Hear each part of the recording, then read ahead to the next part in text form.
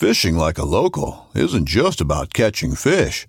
It's about connecting with the environment and the people who call it home. It's about hearing the stories and traditions that have been passed down for generations and sharing unforgettable moments with the people you meet along the way. Fishing like a local is having an experience that stays with you forever. And with Fishing Booker, you can experience it too, no matter where you are. Discover your next adventure on Fishing Booker. This upcoming concert season will be all about the boots, and Tecovas is your stop for the best in Western style. Tecovas has seasonal and limited edition offerings this spring and summer, including men's and women's boots, apparel, hats, bags, and more. All Tecovas boots are made by hand in a time-honored tradition with timeless styles that are always on trend. And Tecovas has first wear comfort with little to no break-in period. It's hard to find this level of comfort paired with this level of style. Stop by your local Tecovas store, have a complimentary drink or two, that's WCB style, and shop new styles. The smell of fresh leather and friendly staff are at your service. Many stores even have leather custom branding to make your boots truly personalized. And with regular live music and events, there's no in-store experience like it. If you can't make it into a store, just visit tecovas.com. That's TECOVAS.com. They offer free shipping on all boots, as well as free returns and exchanges, and ship right to your door. Go to tecovas.com and find your new favorite pair of boots today. Right there. Why belly up? This is the game. It's cat and mouse. Smoked a turkey. Yes. He is down. He is freaking down. Said he shot an absolute giant. Fall Obsession, baby. Hey, what's up, guys? Welcome to another Fall Obsession podcast. I'll be your guide today. I am Nick Powell, Media and Production Manager with Fall Obsession. And today we're going to talk about hunting out of state and just some things that you should expect, how to prepare. I have our CEO, Sam, with us here today. What's up, everybody? Sam, thanks for coming and talking with us and kind of explaining what to do in this situation with hunting out of state, because I know it's a lot of guys' dreams to go hunt at somewhere else, just somewhere different than what they're used to. Yeah, for sure. It's always good to change it up. I know you've had some experience hunting in Montana. I know we live here in Texas, for those who don't know, so hunting in Montana is completely different. So it is very different, yes. I'd like to kind of touch on just how you came to because I know you hunted antelope, right? Yes. So how'd you come to what animal to go hunt for?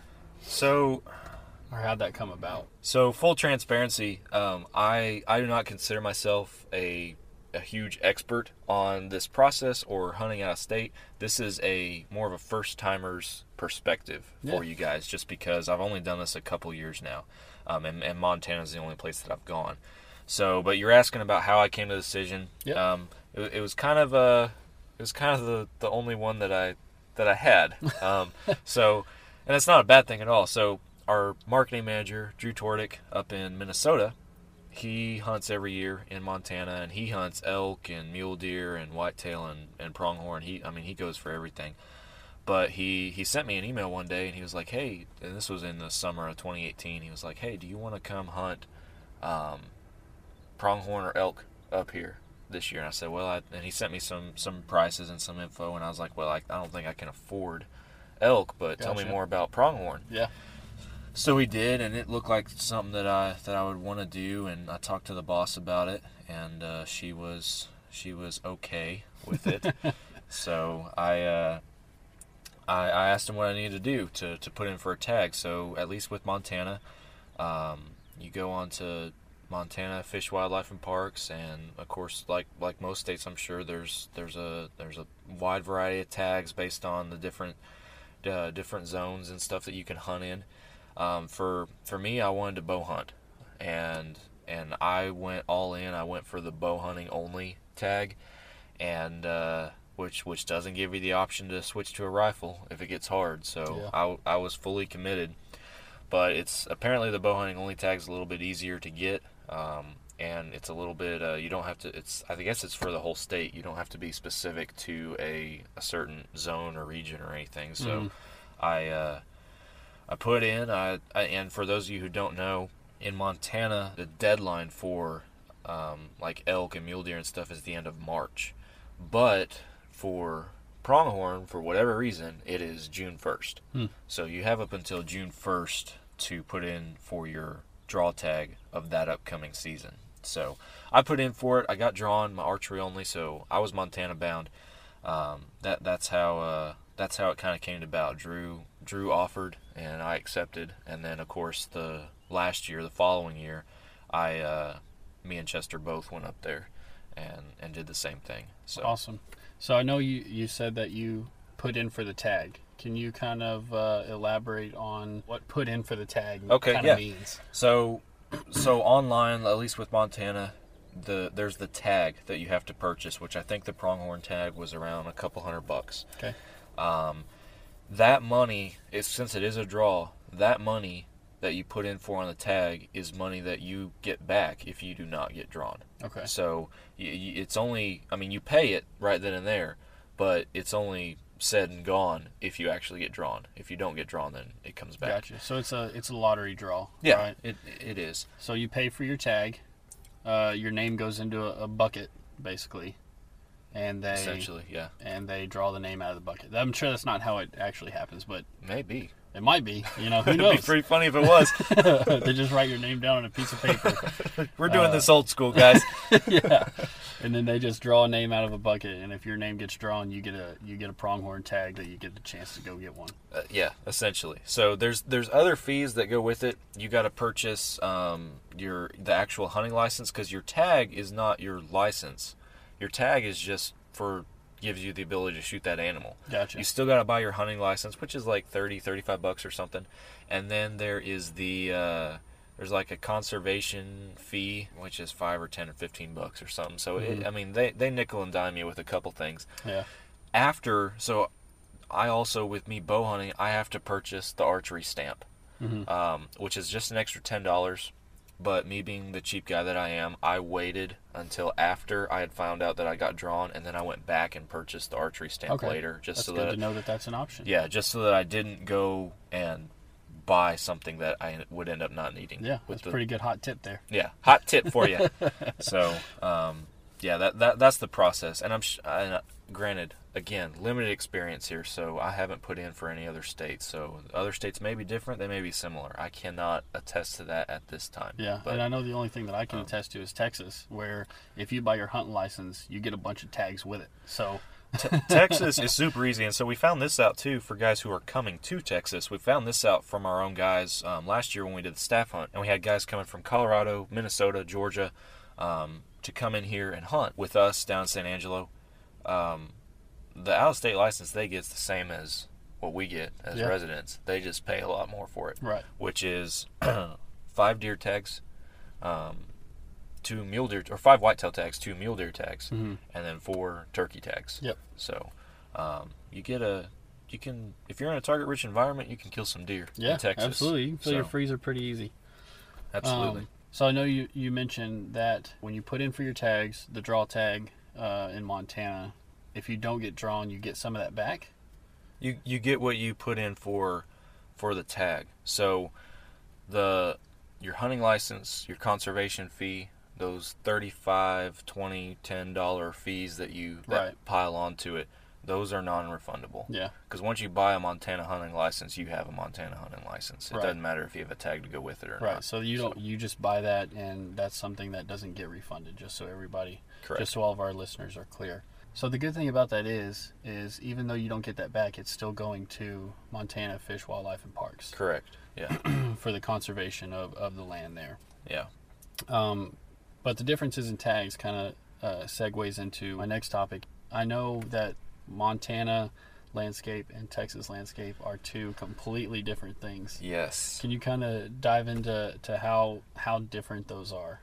How different the two of them are? Well, if you can imagine going from an oven into a freezer, that would be one slight comparison. Gotcha. Anyway, so down here in Texas, hardwoods, woods, out east you might have some pine and timber, but hardwoods, woods, brush country, mesquites, just kind of short and rough stuff. Yeah.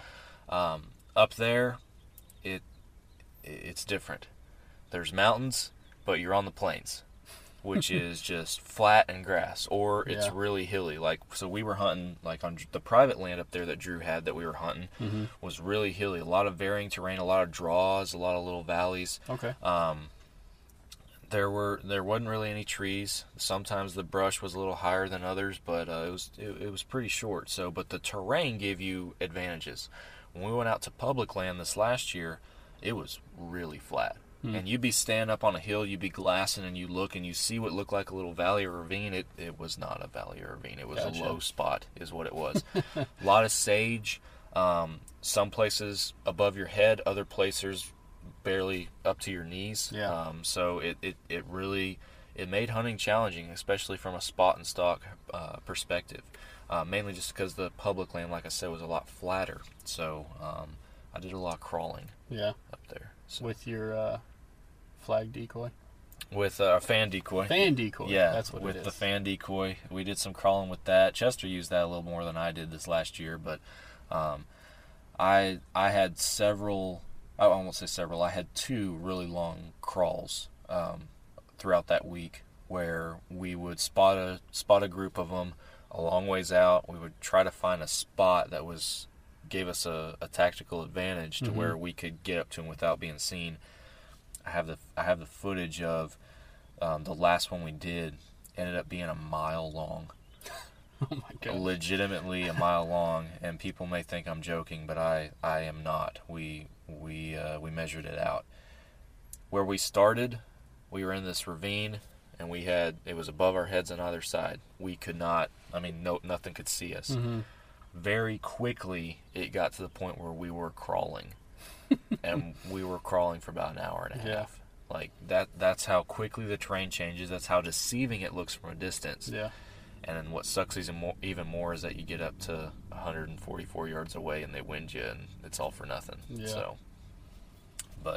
So yeah, the terrain is very different. It's a different concept also, because like down here, you and I are used to tree stands, ground blinds, kind of setting the stage, for our hunt, if you will. Up there, you have to be willing to adapt. You have to adapt to the circumstances and be able to get out there and get it done on the fly.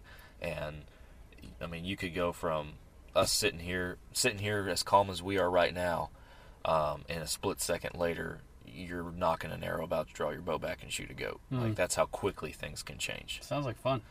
It's fun. It's the most challenging hunt that I've ever been on, right. Without a doubt. And I'm sure there's more challenging stuff out there. I'm sure I'll find myself in more challenging situations later on in my life. But up till now, just going from Texas to that, it was a big change. It was a big learning curve, and it was a challenge for sure. So talking about learning curves, I know you said that the last couple of years is the first time that you've ever hunted out of state. Last year and then the year before that. So you're fairly new to it. For those of us, including myself, what are some things to expect when going hunting out of state? Well, one, expect that there will be learning curves. Yeah. You can watch videos all day long. You can listen to podcasts. You can read books, articles. You can try to immerse yourself in this stuff to get as familiar as you can prior to, but it's not going to compare to actually going out there and doing it for yourself. Yeah. You can think you have an idea on what's going on, but until you're actually out there walking around, walking this territory and looking at a hill and being like, oh yeah, that ain't that far. Well, that's 3 miles away. It's not going to compare. Right. So that's the biggest thing is know that there are going to be learning curves and prepare yourself as best you can. It applies to so many things, but especially this. The proper gear, it makes a huge difference. Yeah. Footwear too. If you're going spot and stalking up in open country, footwear is huge because you're going to be walking a lot. Yeah. So be prepared with that. being in shape is important. Just because again, you're walking all the time. You're on your feet all day. Yeah. And if you're not used to being in shape or anything like that, then it's going to be a challenge. So, preparing yourself in those ways can make it easier on you once you actually get up there and start figuring out what's going on.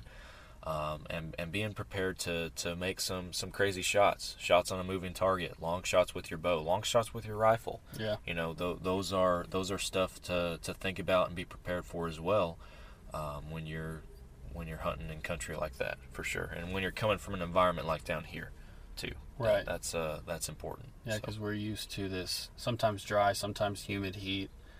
What was the weather like up in Montana? So both times I've gone up there, my first day, or maybe it was the second day of the first year, but early in the trip, it's been snowing. Okay. And this is like end of September, beginning of October, which down here in Texas, it's still 90 degrees. Yeah, so not even close to So snowing.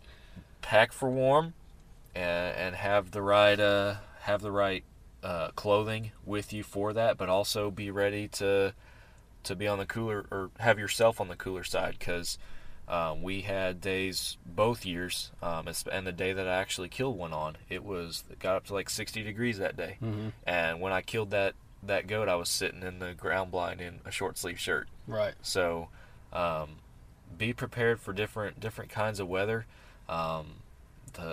especially if you're down here in the south and you're used to the humidity and kind of the heaviness in the air. Up there with elevation, it's different. Yeah. It's a lot different, and there's not really a good way to prepare yourself for that unless you've done it before. Yeah. So that's a challenge as well. But man, yeah, do your homework, do your research. Don't get me wrong, and try to learn the animal that you're hunting, because that's gonna make a big difference too. Is knowing how antelope behave, for example, antelope, pronghorn, behave and act. That's gonna make a difference. So. And there's stuff that you'll learn once you get up there and you can actually see it. There's stuff you'll understand better once you can actually get up there and see it. Yeah. But do your homework, but on the front end, preparing your own self physically and as far as your equipment goes, can help you make it or break it up there when it's all said and done. So definitely. So you mentioned that Montana is the only place out of state, out of Texas, that you've hunted. Uh-huh. Is there anywhere else that you could see yourself, or that you want to see yourself going to hunt? Man, there's a long list. Right. Same with dream hunts. I want to go to Alaska, man. I've seen so much content from other guys coming from Alaska, and it's just I want to kill a caribou. Okay. I really want to. That is the top of my bucket list. Number right there. one. That is number one. That's a once in a lifetime hunt for me. That's a dream right there. Under that would be elk. I don't really have a preference like versus New Mexico, Colorado, or stuff like that. But I'd like to go on a legitimate, a fun elk hunt and come home successful. I would like to. I still have never killed a mule deer. I really would like to kill a stud mule deer with my bow. Yeah. That's another dream. So those are probably my top three. I'm really on the fence about if I want to do a grizzly hunt. Like with your bow?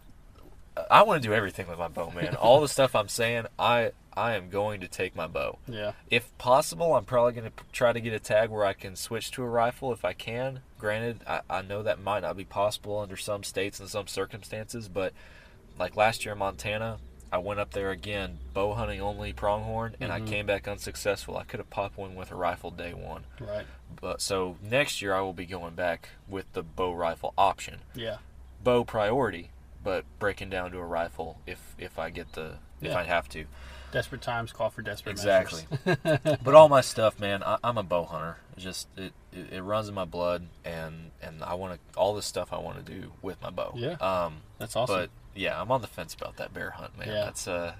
That's it'd be so cool, but at the same time, it's like terrifying to think about. Yeah, so for sure. I don't really know.